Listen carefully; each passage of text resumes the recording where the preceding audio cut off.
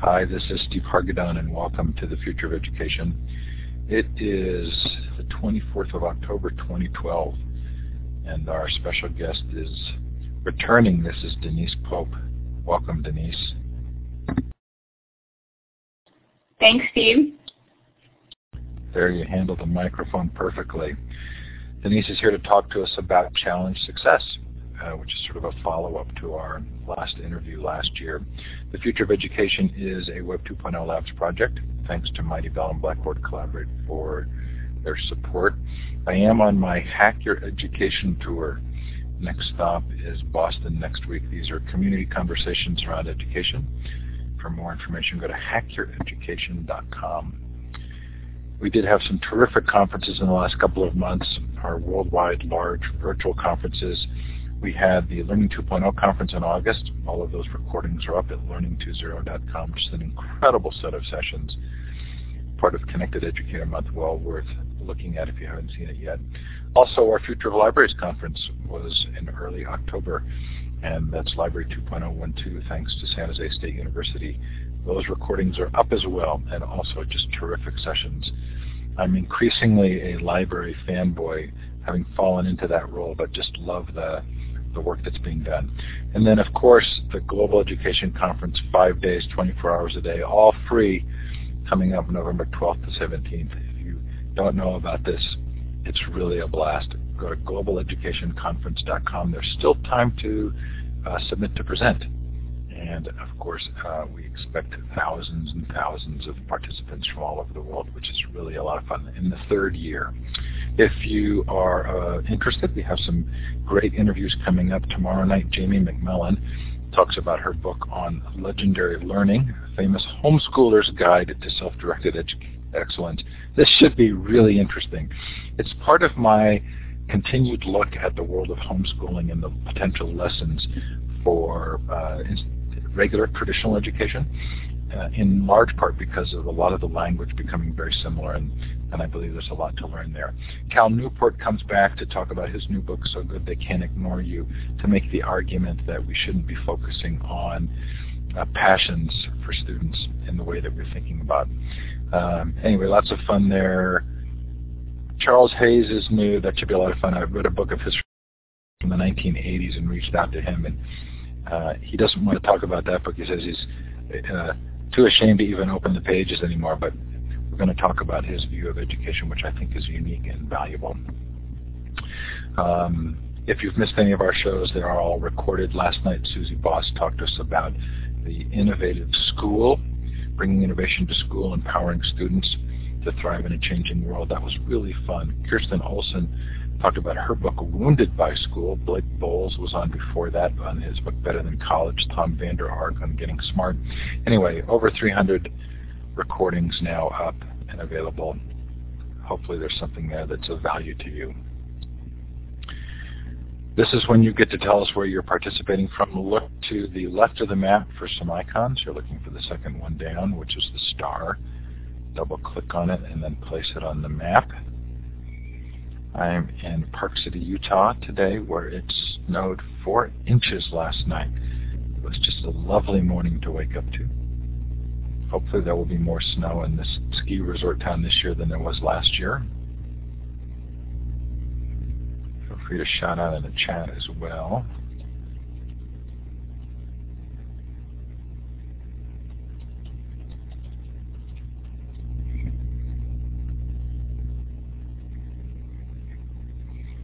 Bill, your consistent presence keeps us an international interview series. Thanks for being here. There's someone else there in Southeast Asia.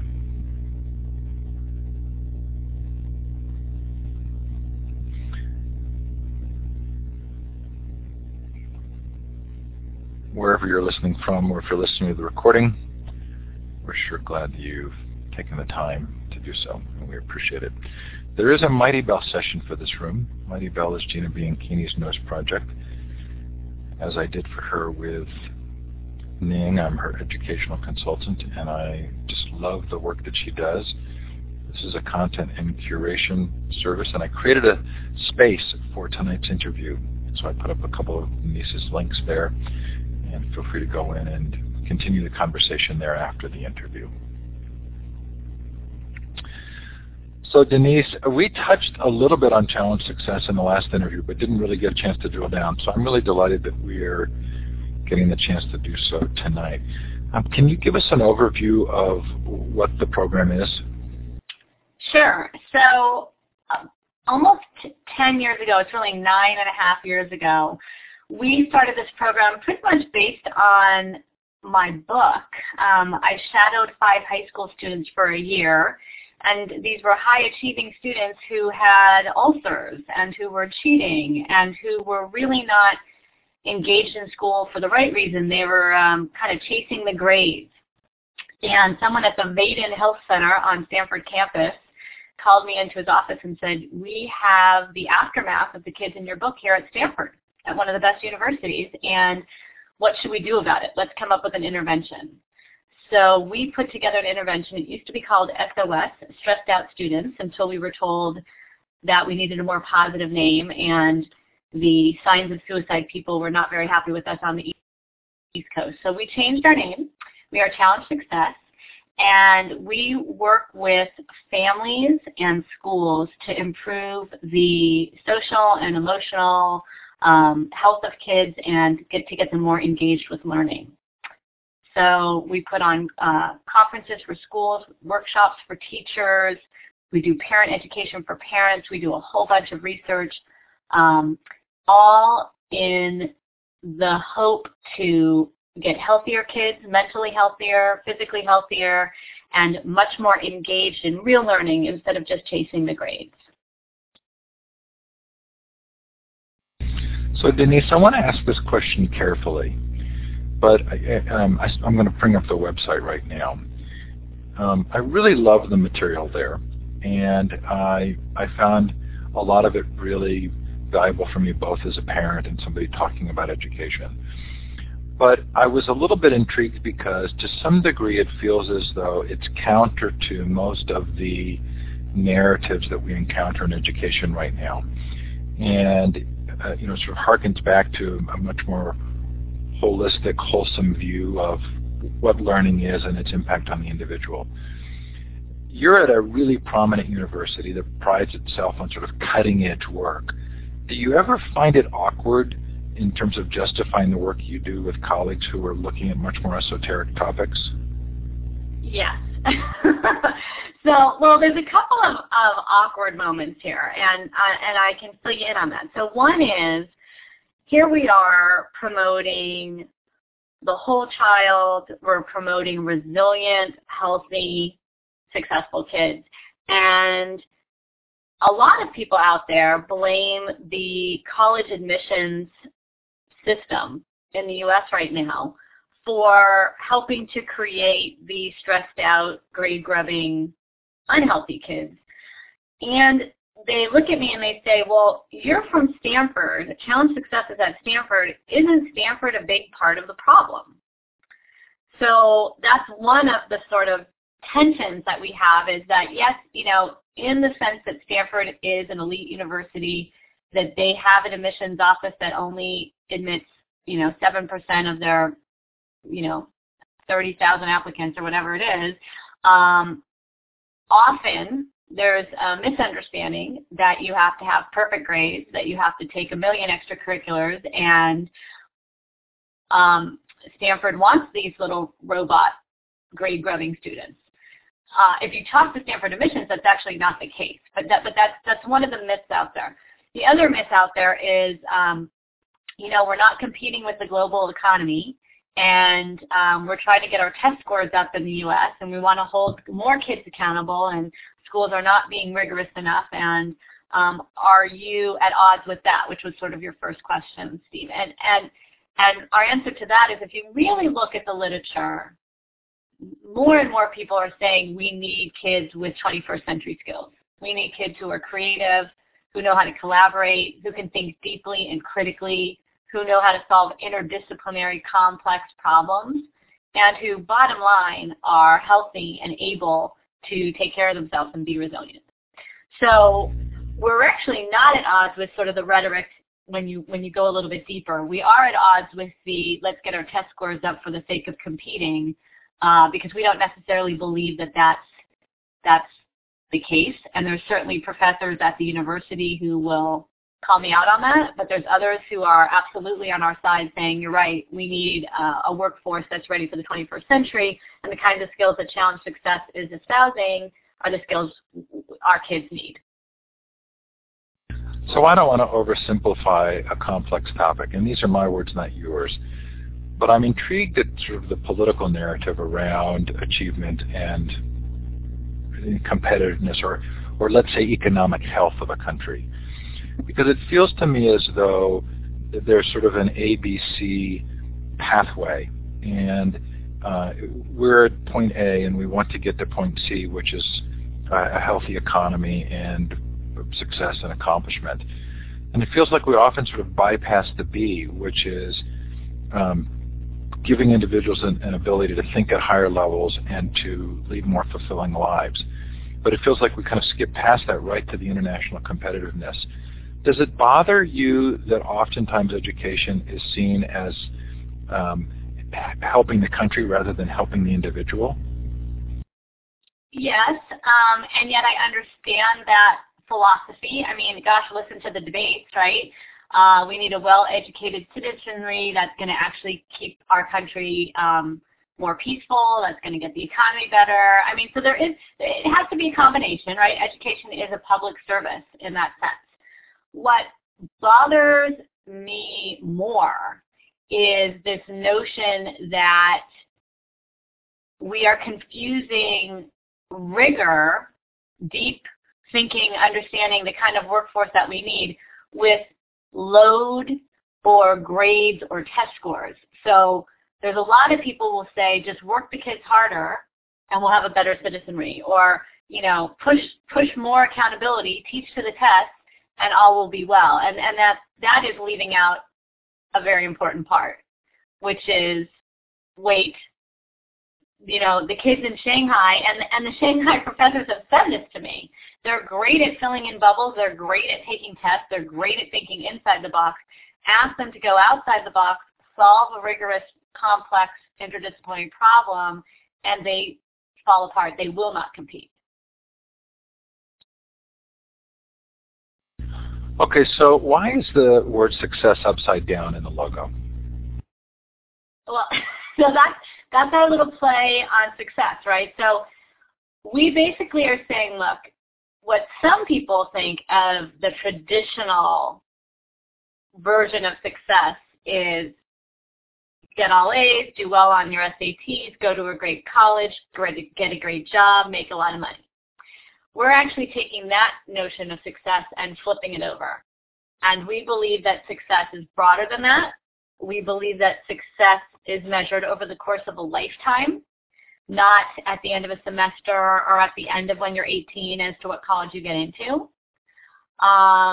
So that's why it's flipped. We're challenging the sort of old traditional model of success and saying that's not real success. Real success is a healthy, creative, passionate, collaborative thinker who knows how to do more than pass standardized tests. So you mentioned the admissions office, and you and I both know that I have some vicarious history there, right? My father having been dean of admissions at Stanford when you were admitted, as well as when I was admitted. So I know admissions offices get blamed. I'm also very interested in the role of parents here. And we talked to Kirsten Olsen last week about her book, Wounded by School, and she sort of had this list of things that parents could do, not unlike the list that you provide in both of your white papers for parents. And one of the questions that I have is, to what degree are parents complicit in this? Meaning, to what degree are their expectations some of the ones that are driving these views of success? And is it possible that it's that the parents are a large part of this? Yes. So we're now up to working with about 100 schools, and that translates into thousands and thousands of parents that we've worked with. We also have a survey that we give out to schools, and the students take the survey, and they have to rate how they perceive their parents' expectations. And it depends on middle school versus high school, but at the high school level, many of them in our schools that take the survey feel that they cannot meet the expectations of their parents. And what we know is if you feel you can't meet those expectations, you actually are less healthy. You show greater signs of stress, greater signs of mental issues and whatnot. So we build in parent education because we know that the parents are absolutely a part of the issue here. They're a part of the issue causing stress on their children. They're a part of the issue that is causing schools to actually change some of their policies as they bend in reaction to parents who really aren't the experts here. But they come in swinging some powerful, clubs, and the schools feel like, well, maybe we should give more homework.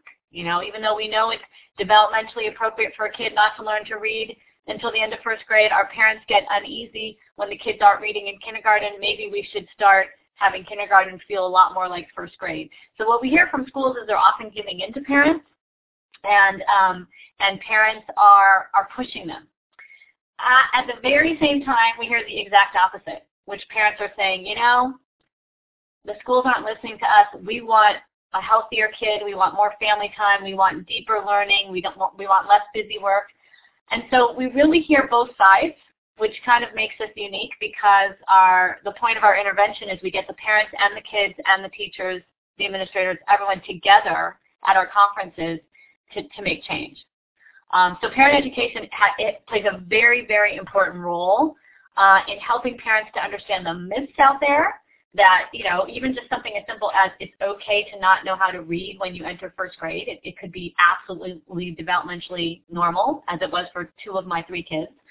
And also myths around, you do have a say in school. You can be an active advocate for your child if something is going on in school that you really believe isn't right. So it goes both ways.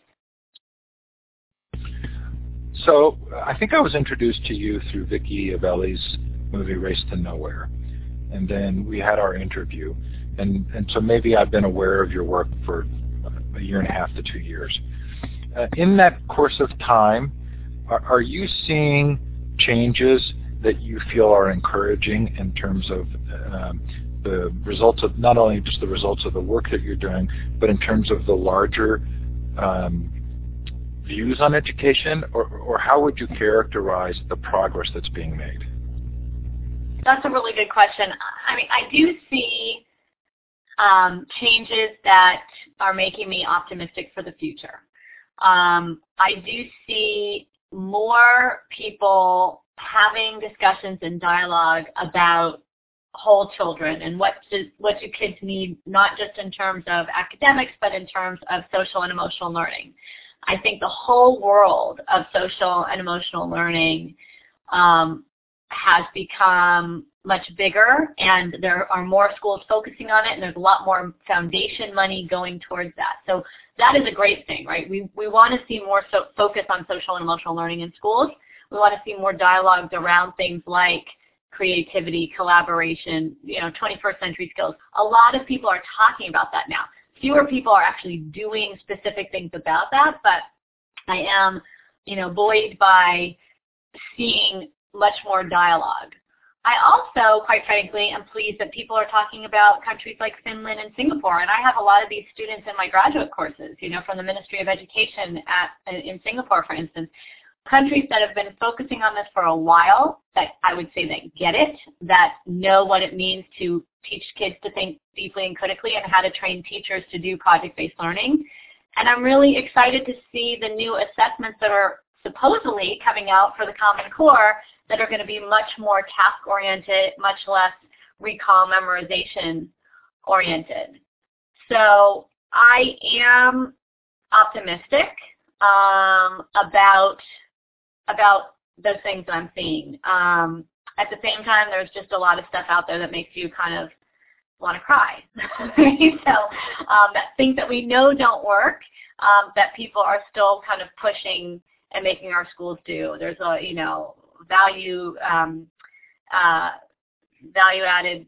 value-based teaching metrics where you decide the fate of a teacher based on the test scores that his or her kids get. Not okay. So it's a mixed bag that I'm seeing. So being in the middle of Silicon Valley, I'm curious as to your perception of the impact of this kind of large-scale attention by venture capitalists to education. One of the things that we've talked about on the show is the way in which building independence and critical thought are not necessarily outcomes that give a financial reward to an organization. So a lot of the startups that we see are built around things that promise some form of profitability.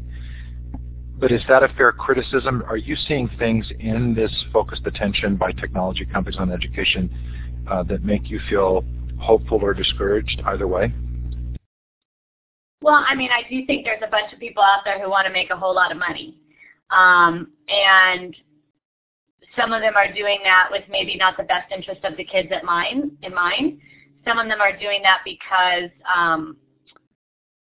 technology and education is really hot right now, and so they will say we absolutely have the best interest of the kids in mind, but we also want to, make a ton of money. So you have to be really careful and look beyond. I think there's some really cool programs, and we can go back to the social and emotional learning topic. There's some cool programs being created to help kids recognize facial expressions when kids, particularly kids on the spectrum, have a hard time doing that. So I think technology and Silicon Valley companies in general, I think ideally everyone has the best interest of the kids at heart. I think you can lose track of that. And you can also get off on fads. We see that in education all the time. And, even something like the flipped classroom, which I think has a lot of potential when done well, we can see that it also does a lot of harm when not done well. So like anything, you have to be really careful. And I think one of your folks wrote here, it's about the teachers and it's about training the teachers. Absolutely. So there's no app or piece of technology that's going to be used, that's going to be the panacea without the teachers really understanding deeply what its value is, what its purpose is, and how to use it to be more effective with kids.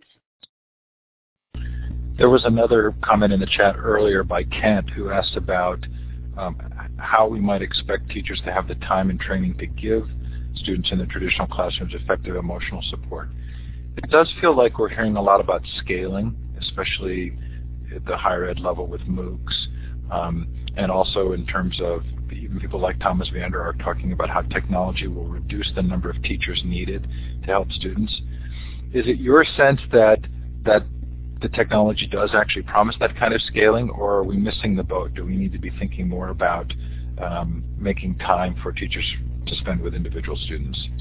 I think you're always going to need both. I have students right now in my courses that are studying blended learning, which is when kids are, 100 kids in a huge kind of lab, which is a computer lab, and they are working at individual paces. And then there's also, the reason why it's called blended is there's also teachers who are pulling out kids to work in small groups on math when they need some individualized instruction.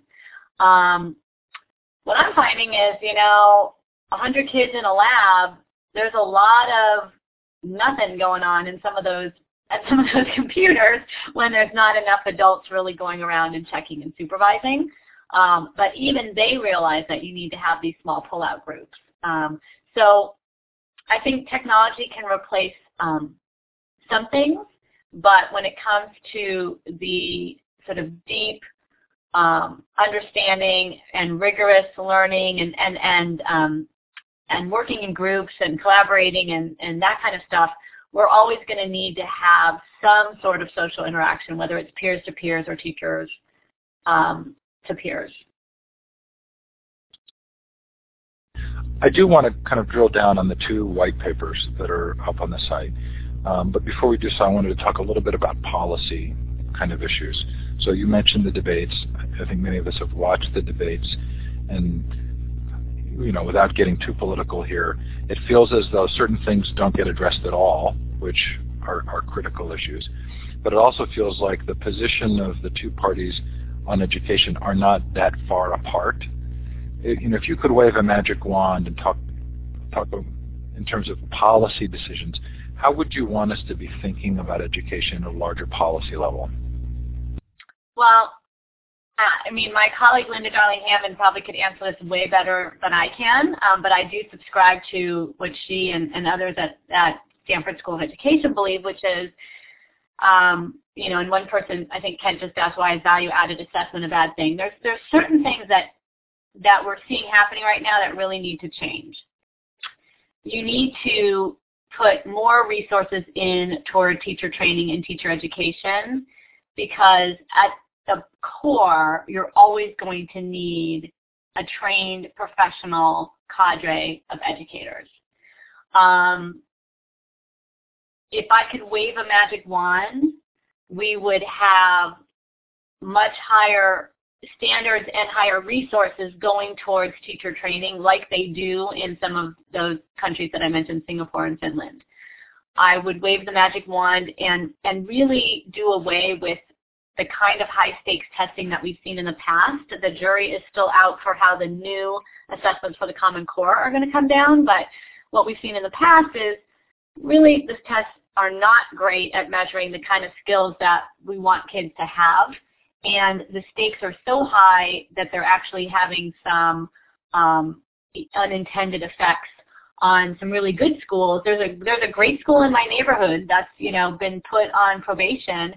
All the teachers had to be trained in direct instruction, which is really kind of an old school model, to teach to the test. That is exactly the opposite of what should be happening. We want to see much more of the innovative kind of project-based learning, authentic assessment. On our website, we have a little mnemonic aid called SPACE, S-P-A-C-E. The kinds of changes we want to see in schools come from those categories, from how kids are using their time, their schedule in school, the project-based learning, the authentic assessment, a climate of care, and educating parents and teachers and kids around that. So that's what I would do with my wand.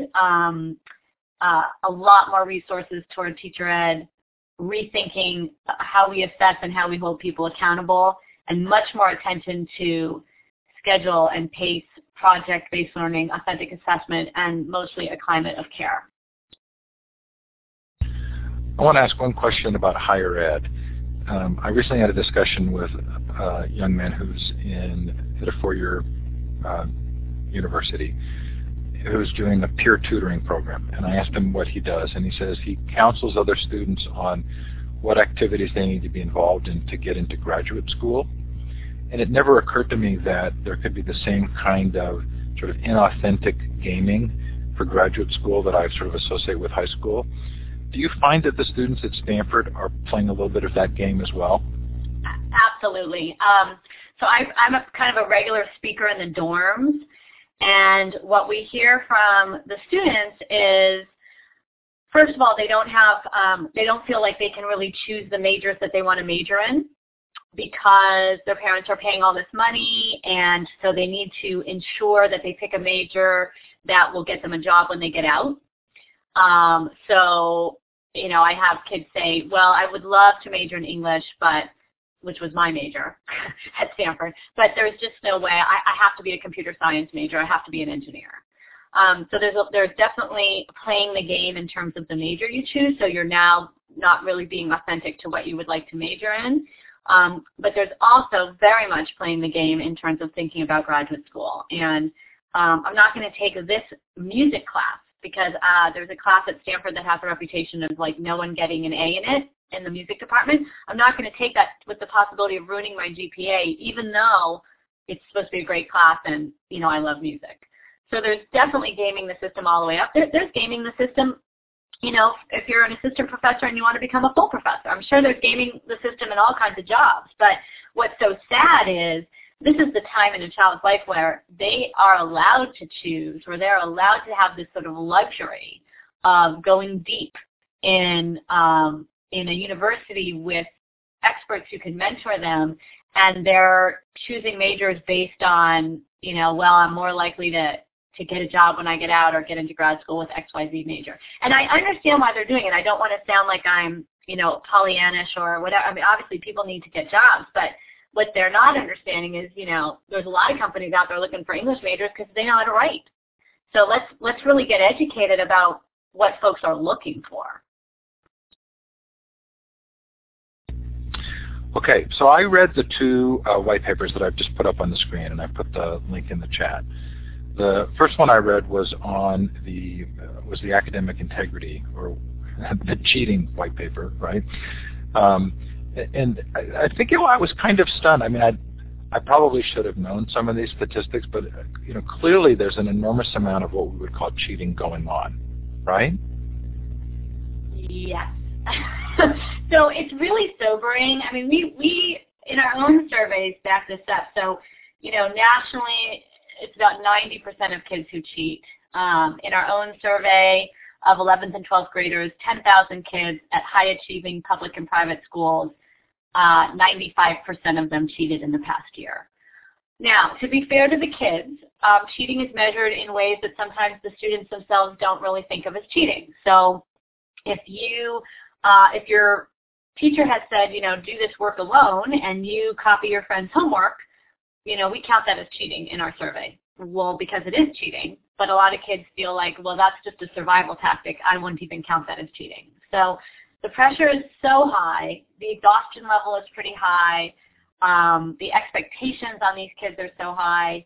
A lot of them feel they really can't do it on their own, and technology has added to that as well. So yeah, it's fairly sobering. There's a massive cheating problem going on in the U.S. The first thing I thought of was that it's really hard to separate that way of viewing schoolwork, which I think I watched in a video that you did, which is sort of this focus on what do I need to do to get an A, not what do I need to do to learn, but sort of how do I get to the next levels to get to whatever achievement I see as the end goal. It was hard for me not to relate that directly to both our economic and political spheres and kind of the modeling and examples we see. I'm not sure you called that out specifically in the white paper, but is that a part of it too, do you think? I mean, we definitely, I think there's one line in the paper where we say, look, they're seeing cheating going on everywhere. In the media, in Hollywood, in sports, there's always somebody being indicted. I mean, Lance Armstrong was the one that just most immediately comes to mind, and my son was just, crushed to hear that. So you kind of see it, and you definitely see the gaming the system to, I got to just get through. I've got to do this to get to the next stage. And they don't believe that they see honest role models as much. And certainly in school, they're telling us, well, it's cheat or be cheated. They believe that it's the norm, and I mean, they are right given the numbers, and so why should I let the cheaters get away with it? Why am I the only chump that's sitting here being honest? And so it leads to even more kids doing it. So how does this relate to other countries? Meaning, we're pretty fixated on these sort of standardized tests. And does this relate to assessment methodologies? And in other countries that have different assessment systems, do you find that do you even know if there are different statistics around cheating? That's a really good question. I mean, well, what we do know is in the Asian countries, and particularly China, they have extremely high cheating rates. In a lot of things. I mean, even in just everyday culture, my daughter is a diver, and we had the Chinese team come, and they were diving, and the kid said, well, which is the judge that you paid? And we say, well, no, you don't pay the judges in the U.S. So, I mean, I think that's sort of pervasive in some of the cultures. What you don't see in Finland, I don't know about Singapore, but what you don't see in Finland is a lot of cheating because there's a lot of collaborative learning. There's a lot of time to revise and correct mistakes. It's actually considered normal and actually good to make mistakes and learn from them and move on. So it's not so driven on, well, I've got to get all the answers right. In fact, when you turn in your homework and you have a lot of answers wrong, that's a sign to the teacher that they've got to kind of do some different teaching. And what happens in the U.S. is the parents correct the kids' homework, so they can't even use it. Teachers can't even use it as a gauge for understanding. So I don't know the numbers in some of the countries that are trying the innovative practices besides Finland. I do know in some of the Asian countries, the cheating rates are extremely high as well. I think we need a term for the constant kind of revering of Finland. I certainly am guilty of this, right, which is I'm constantly kind of pointing to Finland on homework and school time and teacher pay and everything else. It's almost like we need some phrase that we can use to identify, well, we're going to use Finland as an example. Is that an appropriate, do you think that our focus on Finland is appropriate? Well, I mean, yeah, Finland envy, right? Well, I mean, there's definitely people, and myself included, who say, look, it's a very small country. It's very homogenous. It's quite unfair when people make comparisons. I do think we can learn from some of their very impressive models. We already are learning that contingencies are going from Stanford to Finland and back and forth. You know, already this time of year, several trips have been taken. But I think you do have to have a grain of salt and say, look, very different country in terms of makeup and diversity, economy, etc. So we can learn from some of their models. We cannot just simply take and import it directly into what we do in the U.S. There's got to be ways that we tweak it and make it our own. But it's pretty darn impressive. Okay, back to cheating. There were some other pieces here that were very interesting to me, one of which was our potential misperceptions around gender and cheating, right? Right. So, you know, it used to be that people would say, well, who cheats more, the boys or the girls, right? And some people have this conception that it's, you know, well, boys cheat, well, girls don't cheat. Well, I mean, it's really hard to find good data on some of this. In our particular study, we have girls and boys cheating pretty much at the same rate. We have honors and AP students cheating almost as much as the kids who get the low grades.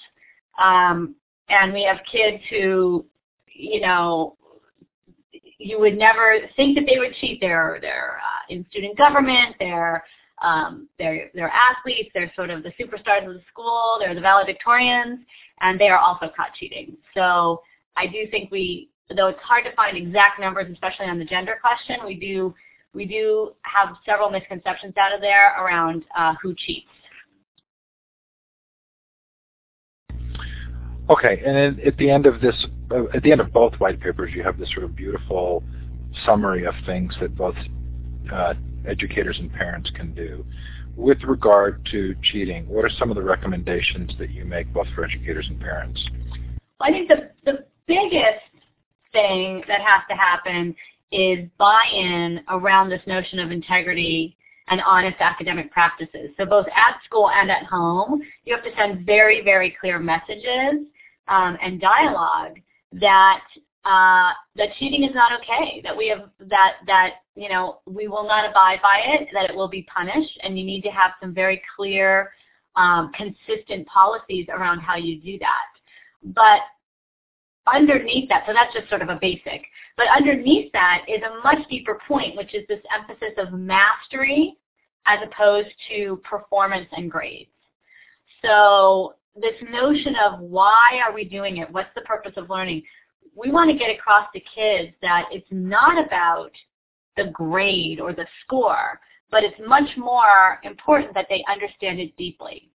And this might mean that you have to change your curriculum, that you need to focus much more on project and problem-based learning, that you give kids multiple ways to show what they know, because not everybody is going to be able to show what they know on a paper and pencil test. You're not going to get at that deep kind of nuanced understanding that we want.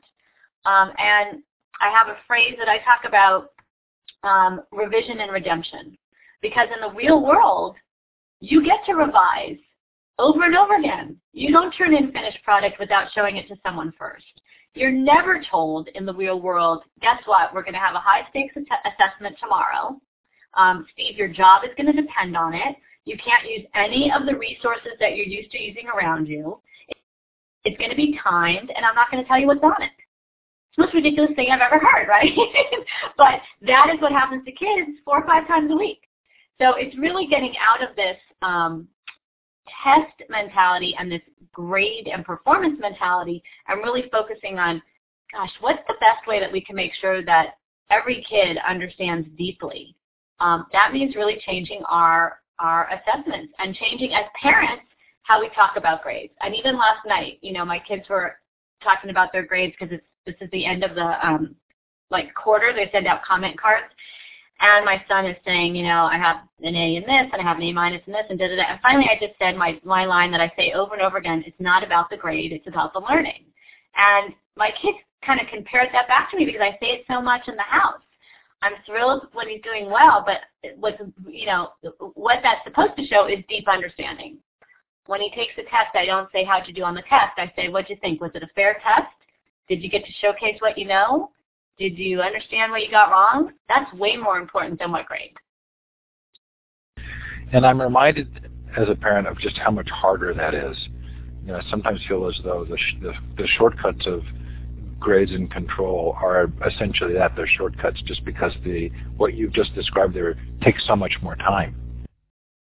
It's much harder for the teachers and for the parents, especially if you have a kid who's completely bombing, right? I mean, it's really hard to take a step back and say, okay, what does a grade mean versus, does he understand? What's happening here so we can prevent this from happening again in the future? And also because grades do mean things in terms of getting into college. So we're back to college admissions, right? Even in 3rd grade, we have parents panicking that they're going to fail the spelling test and that's going to affect them later on in life. It's not. You can fail a spelling test. You can fail every spelling test. You can fail 3rd grade and still be a success in life. So one of the stories I tell when I do my talks for parents is of this kid who failed out of a Catholic high school. All boys. He failed out. His dad was having a heart attack, as you can imagine. He took the GED, so he got a high school diploma, and he went to community college, which in my neighborhood is considered basically failing anyway, which is very sad because it's not true. But anyways, this kid fails out of community college. The dad says, well, if you're going to be living under my roof, you've got to get a job. He gets a job in construction. He's miserable. He goes back to community college, and he makes a connection with one of the professors there. And it happens to be a chemistry professor. It turns out this kid really likes chemistry. He never knew that before. He never had the chance to discover that before. And he gets good grades. He transfers to the University of California at Santa Barbara and graduates with honors from there. And the reason I know his story is he's at Stanford getting his PhD in chemistry. So, you can fail out of high school. You can fail out of community college, and you can still be a success in life. And if you think of the big picture, this kid has found his passion. He found what he really likes to do. He's good at it. He's had some great mentors, and he never would have discovered that if he had just kind of slogged through that Catholic boys' school with, C's and B's. It kind of took failing to turn him on. So that's an important lesson for parents around academic integrity, that even if their kid gets caught cheating, you don't want to say, please don't punish him, this is going to ruin his college career. You want to teach them a much bigger lesson about honesty because you're after raising a healthy 35-year-old, not giving that 18-year-old a path to continue to do, dishonest work. I love that story, I think in part because it really plays well with some of the things we've talked about in terms of agency and self-direction. And in order for somebody to become kind of self-directed, they often have to be willing to abandon other people's expectations or make a mistake or fail or move on so that they can actually figure out what it is they care about. And that's hard, both as an educator and a parent, I think, sometimes to do. Well, and here's the other thing that I love, and you guys can go online and look this up. Stanford now has a project, and we got this idea from Harvard, to be fair, called the Successful Failure Project, which I just love. What they did is they asked a bunch of professors and leaders at Stanford to talk about their biggest failure, the biggest disappointment or mistake or failure that they made, and how they got over it and how they overcame it, and what it did for them and their personality. So college students, and I think parts of it are open to the public, I know parts of it are open to the public, can go on and they can see, like your hero, Professor so-and-so, talking about how he, his major paper that ended up helping him get tenure got turned down by 15 journals before anyone would even look at it, and it took him 5 years to get it published. These are the things that people need to hear, that superstars don't just walk on this, easy path to success, that you're really making mistakes, you're really using them to learn, and that's what's helping to shape your career, your life, your resilience, who you are as a person. So I'm going to go back on the website to the page that talks about why this is important. And obviously we face really significant challenges, both in the United States and worldwide, that are going to require intelligence, passion, interest, care, concern, and the like. Do you find that you ever give this message to a group of teachers or parents and they just don't agree? Does that ever happen, or do they, when you give this as a talk or you're going out to visit, do people generally at some level know this is true, or do you ever meet that resistance of, we just don't agree with this philosophy? I definitely get pushback. A lot of times I have to admit I'm sort of preaching to the converted. If they come to one of my talks, they're usually bought in, kind of like your listeners here as I read the chat room, But I do get pushback from people who say, wait a minute, are you saying that grades and test scores aren't important? Don't you think we need to show that we can compete with other countries? Or, I was stressed when I was younger and I was pushed and I turned out okay. And what they're not understanding is it's a different world now from when they were growing up, that there's a lot of different pressures on kids these days, both global, economic, sort of everyday world pressures, on top of a real change in schools and how schools function in terms of standardized tests and high-stakes testing and a lack of resources. So it's usually because they don't understand what's going on currently in the world of education, and they haven't really hit it with their own kids yet. Oftentimes it's elementary parents who don't get it because they haven't hit the craziness of middle school and high school yet. So yeah, there are definitely people who disagree, and you can tell that by some of the policy and actions that have been taken by the administration, that those people don't agree. So yes, I face opposition. Is there a story that you like to tell or a way you like to introduce the topic that you feel like invites a better receptivity to your ideas?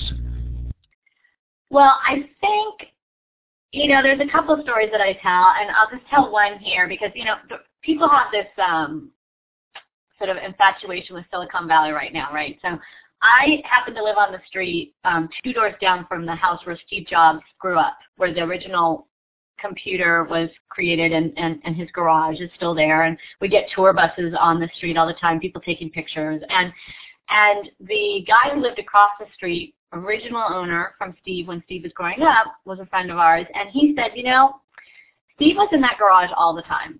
He was tinkering. He had the time to make mistakes, to watch computers, blow up, to call us all in and show us something only to find out that it didn't work at all. And he would sit there, he would play guitar, and he would work on the computer. And he said, my grandchildren, this is the guy across the street, they don't have that kind of time. They go to flute lessons, they go to soccer, they have hours of homework, they are overscheduled. They don't have the time or really the desire or passion that Steve had And so, we're not going to have this next generation of innovators, these outside-the-box thinkers that we really need, given the complexity of the problems in this world. We don't even know the skills our kids are going to need because we don't know the problems they're going to face. But what we do need is kids who want to learn, who know how to learn, who have the passion to kind of go for it and think outside the box. And he said, in Silicon Valley, there's a lot of people who are saying, yes, sir, yes, sir. It's really hard to teach creativity and passion, communication skills, a desire to keep learning. You can teach content skills, but you want to teach people who are resilient, who are like Steve Jobs, who are willing to just go out there and risk it to really innovate. So that's a story that usually gets some of these people are saying, well, we need them to go out there and make money. Well, you need some innovative thinkers, and our current education our system is not set up to provide that. I would imagine that story also plays well into the homework concept and the degree to which homework often displaces other potentially valuable activities. Absolutely. And, we do whole workshops for teachers on how to create more effective homework assignments. But I think the research in our white paper is pretty clear that in elementary school, it's really not a whole lot of research out there that shows there's any effect of homework on academic achievement. And so if you took all those 5 to 11-year-olds out there and told them that their afternoons were completely free, and all you wanted them to do was to do some free reading at night because that is tied to academic achievement, we could really focus on getting kids to be creative, on getting kids to have social and emotional skills, on learning how to get along, we'd lower the obesity factor in our country because they'd be outside playing and moving their bodies. I mean, there's a lot of things that would change if people would just listen to the research on elementary school homework. And by that same token, since my kids are now older in middle school and high school, listen to the limits that we know. At some point after 2 hours, the effects of homework really are minimal. So let your high schooler have, his or her life as well to do all sorts of things instead of slogging through these assignments. So we've probably got time for a few questions, but I also want to give you a chance to kind of do a sales pitch for Challenge Success, because you do a number of things that people might be interested in. So let's have you go ahead and sort of talk about the kinds of things that ways in which they could follow up with Challenge Success if their institution or they themselves are interested in learning more. And while Denise is doing that, if you have a question for her that came up in the chat that we didn't ask, or you want to raise your hand, please feel free to do so, and we'll take a few questions. So Denise, give us the sales pitch. Okay, first of all, thank you so much, because my ED will love you right now. We offer a lot of different resources for folks, and it's really pretty easy to find when you go on the homepage of the web. If you are a school or you are an educator, you can come to our conferences. Our next conference is actually next weekend in Chicago, but you can, which is full, unfortunately, although the Friday night, November 2nd, for anyone who's in around the Chicago, is open to the public, and Ken Ginsberg and Madeline Levine and I will be speaking, and we have people text in their answers. So if you're a school, we offer our conferences, and that's a very in-depth way. We give you a coach, you send a team, and you work on an action plan for change at your school to improve engagement with learning, to change some of the policies and practices around academic integrity and homework and things that are causing kids to not be as engaged as they should be and as healthy as they should be. If you're a teacher, we offer professional development workshops in homework, around homework and teaching for engagement, academic integrity, and we have podcasts online for free that you can click on right there that Steve just put up, and it'll show you what other schools have done around changing from a traditional schedule to block schedule, for instance. If you are a parent, we offer a lot of resources as well. So if you're a parent, we offer online classes on raising kids in a fast-paced world. which you can do from the comfort of your living room. We have live courses that we put on in different areas across the country, and you can look and learn more about that. And then we have these things called FAQs, which are videos. We just put on our preschool video FAQ today. We just put it up. But these are like, what do I do if my kid wants to get a tattoo? Or what do I do if I find my 16-year-old making out with her boyfriend when I come home from work? Like questions that people are afraid to ask out loud, but we all of these things are research-based. We sort of translate the research for you and answer those questions. And the last thing we have are, yep, that's the FAQs right there. The last thing we have is our white papers that Steve was referring to. We sort of summarize the research for you. So we have a do you know section with lots of facts around sleep and cheating and all sorts of stuff, and then we have these white papers that we put out. The next one that's coming out is going to be on APs and really kind of solving that debate, are they worth it or not? So those are just the different things we offer to the different educators and families. So how does a Stanford professor manage this kind of activity? Does this is this independent work? Does it tie into your Stanford work at all? Just as a curiosity, how does that relationship work? So that's tricky, right? I basically am considered part-time at Stanford and part-time at Challenge Success.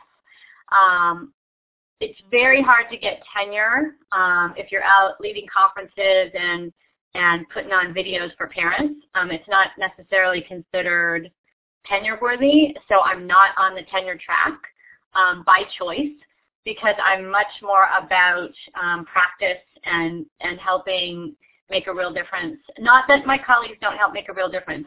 Most of us at the School of Education are involved with changing practice and policy in some way.